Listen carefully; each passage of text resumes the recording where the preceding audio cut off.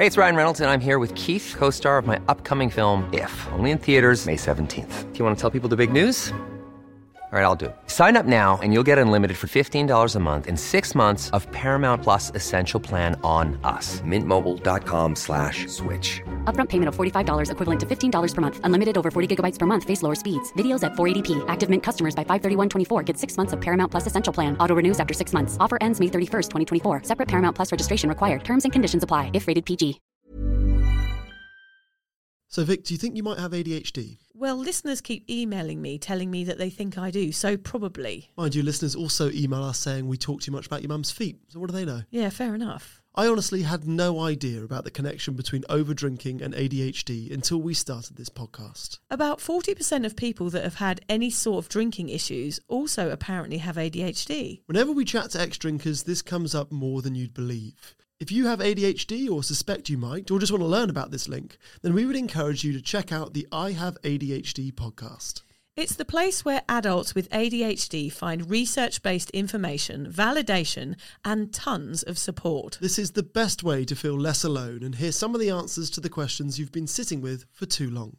You'll hear detailed descriptions of what it means to have ADHD and enjoy interviews with the foremost experts in the industry so that you don't have to read those ADHD books that are collecting dust on your shelf. Yeah.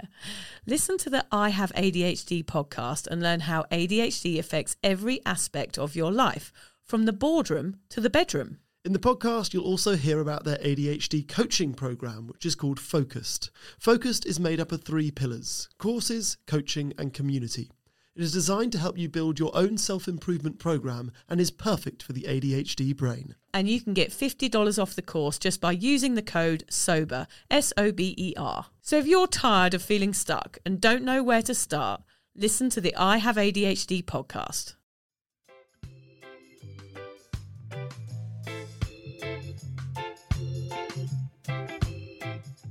And like we're going to do with all the words that we're talking about today, is we're going to read out what they are described as in the Oxford Dictionary. So sober, I'll start, means not affected by alcohol, not drunk. Serious, sensible and solemn, muted in colour. Oh, yes, very, like sombre. It must be from sombre, is it? I would guess, yeah. Yeah, when I say sober, I can't help feeling a bit judged, even still when I say to people I'm sober. I mean, obviously everybody knows I am now, so I don't have to say it as often.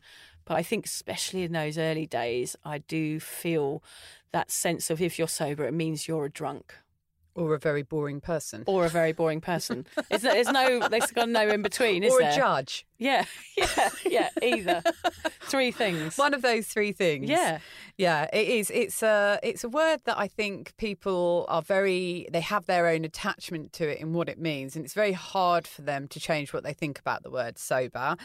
Funnily enough, Vic and I had a chat not that long ago. We were talking about, would we ever do drugs again? Yeah. As you do over a breakfast. Yeah, over your poachies. And generally, we were both saying, no, we wouldn't, because usually we would have to be drunk and not in our right minds to even think of putting something so awful into our bodies. And, what if we were around someone's house and someone brought out some Coke? How would we feel? Would we do it? And Vic was like, yeah, but we can't because we're sober. And I didn't realise, for me, the word sober was no alcohol. But to Vic, the word sober is nothing, no alcohol or drugs or any illegal substances in your body at all. Yeah. Mind-enhancing substances, would it be, Vic? Because I say that, for me, I wouldn't want to put anything in my body that would risk my sobriety. And I feel like if I had a drug or anything else into my body that played with my mental state, therefore I'm taking something away from my sobriety. I'd have to recover from that. I'd have a come down, or I'd have feelings of depression afterwards. I wouldn't want to risk all the work that I've put in just for a night out. It's just not worth it for me. And the feeling of being off my head now frightens me. Yeah. Yeah. So that's why you incorporate everything into the word sober. So when you say to people, I'm sober, it means I don't drink and I don't take drugs. Whereas for me, the word sober means I don't drink. It means different things for different people, I guess. It does, yeah. And it's something that I find I do agree with you in what you said, Vic, about what people think of the word. And I'm not really that keen to be associated with the word sober. But for example, say if you're out in a bar and someone's like, oh, go on, do you want a glass of wine? And you say, look, no, thanks, I don't want one. And they say, oh, go on, have one. And you're like, well, no, I'm not drinking tonight, or I'm not drinking, or I don't drink, and they're not letting it go, as often can happen. Yeah. I do find if I then say, I'm sober, Yes. those two words really do have an impact, because what that implies is I have a problem with alcohol and therefore I am sober. So sometimes using those words, I'm sober, can actually help people understand without you having to go through the ins and outs of your addiction and your years of binge drinking and how you got out of it. I'm sober, I had a problem. And that usually shuts people up and it stops them trying to get you to have a drink. I think it is a wonderful word. I was just going to mention there is a word called Cali Sober that's out now, which is, I think it stands for California Sober, which means that you can smoke weed and be sober as well. And it's like this term that people use, or take any sort of hallucinogenic, like I guess ayahuasca or mushrooms or anything that's natural, and be sober at the same time. So there is that scene as well. It's a separate scene. But, I respect any scene. Of course, however you choose to take this path is up to you. But for me, that wouldn't work, because I'd still be altering my mental state, which I just don't want to do anymore. My children they do that already. They alter your mental state, but on a minute-by-minute basis, as it is. We don't need anything else interfering with our very delicate mental state. Exactly. I think that's probably more of the reason you've hit it on the head there. My mental state is extremely delicate. Yeah. I did discover a word this week, actually, which is nepheliophobia, which is the fear of being sober. So there is actual phobia, an actual fear of being a non-drinker. It's an actual thing. So that is incredible. Yeah. Wow. So, yeah, I mean, the more and more words are coming up into the English dictionary around not drinking, because it is becoming such a popular thing to do with people. I think I was a nephelophobe for a very, very long time. I definitely was, yeah. I've got to work out how to say that properly before I mention it on this podcast or anywhere I should in have public. practiced a bit more. It's probably not right. So my general feeling about the word sober now is that I love it and I'm proud to be it, but it's taken me a little bit of time to understand it and embrace that word. So for me, sober really means happy now. That's how I relate it. My sobriety means I'm happy. Simple as that. I agree with you in that. Yeah, I've found the word to be quite harsh.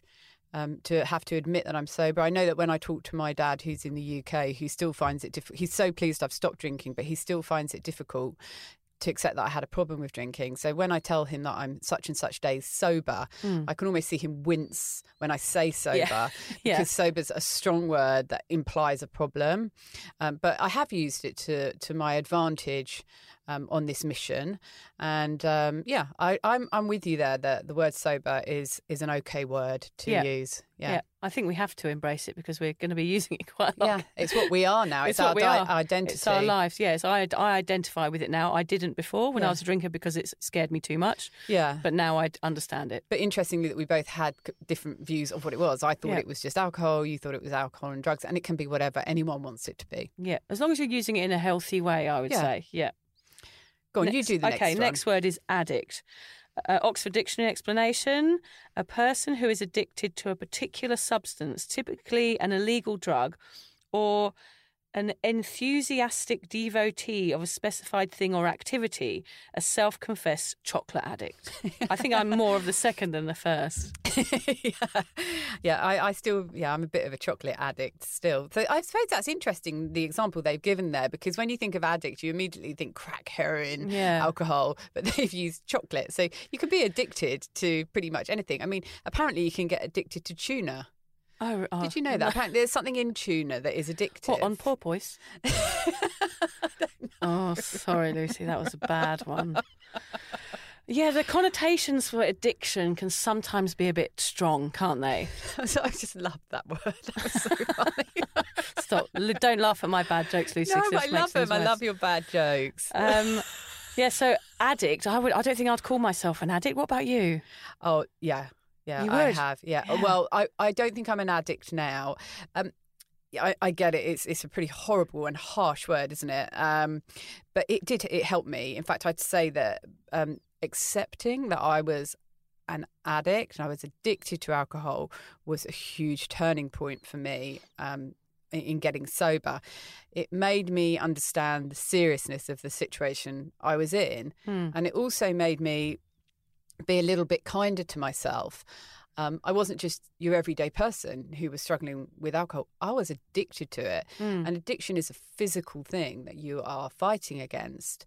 And in some cases, and for some people, it is impossible to win that battle. I guess the word battle's quite interesting there. It made me realise I had a battle on my hand. I was addicted. I was fighting against something that had happened to me, something that I had become. And I still do have an addictive nature.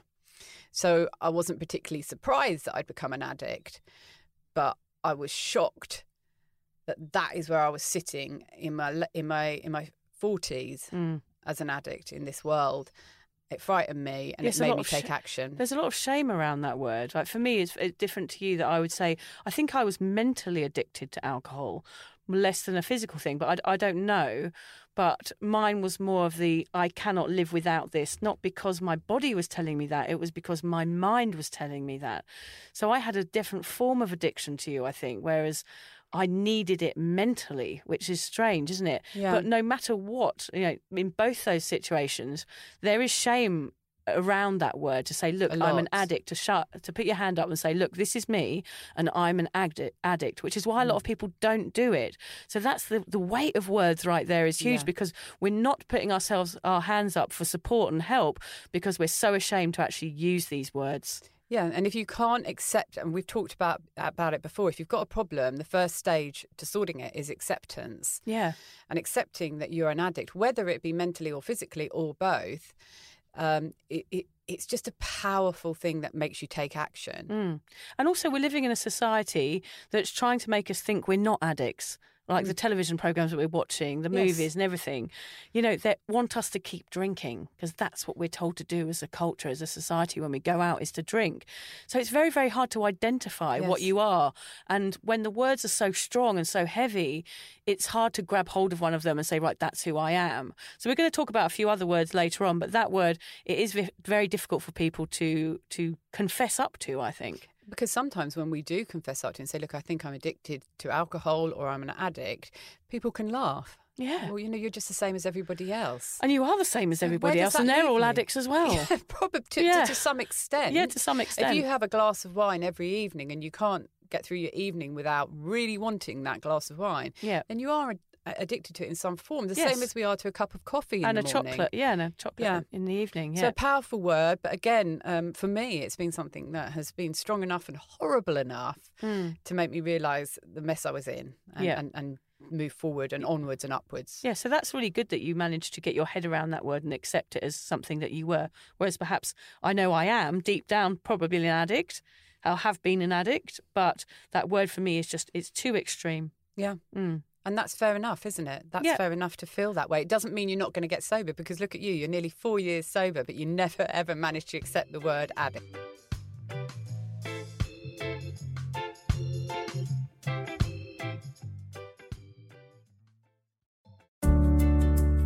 Hi there.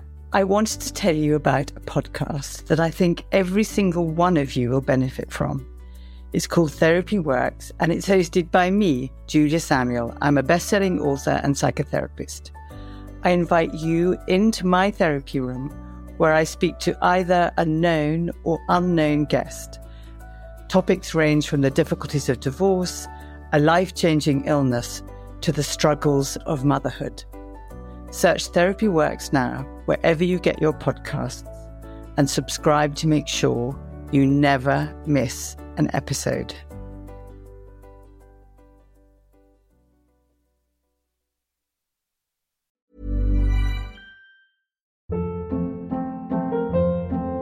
Hold up. What was that? Boring. No flavor. That was as bad as those leftovers you ate all week. Keke Palmer here, and it's time to say hello to something fresh and guilt-free. Hello Fresh. Jazz up dinner with pecan-crusted chicken or garlic butter shrimp scampi. Now that's music to my mouth. Hello Fresh. Let's get this dinner party started. Discover all the delicious possibilities at HelloFresh.com.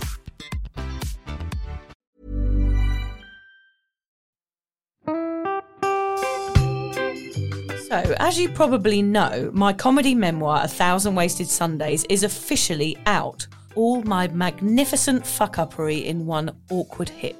If you'd like to get your hands on a copy, it's now available from all good bookstores. We always say all good bookstores, don't we? Yeah. Are there bad bookstores? No, it's probably ones with moody sellers. Oh, yeah, really depressed librarian folk. Yes, Okay, good. So there are probably some, but we're only storing it in the good ones. It's only made it into the goodies. You can also get it from all good online retailers.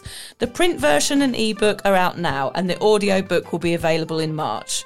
I've been writing my memoir for 5 years. It will make you laugh, cry and cringe, and hopefully inspire a few people to reconsider their relationship with booze. If you love the podcast, then I think you'll love the book, even if I do say so myself. Hamish has read it. What did you think? I feel like I know a little bit too much about you now, to be honest, Vic. Look, I really loved it. It was hilarious and surprisingly moving, but I feel like I've seen you naked in a literary sense. Yeah. Does that make sense? Yeah, that's worrying. Yeah. From an emotional point of view, seriously, it wobbled my teeny weeny wooden heart, Vic. Okay. My teeny little wooden heart. Well, his wooden heart is broken.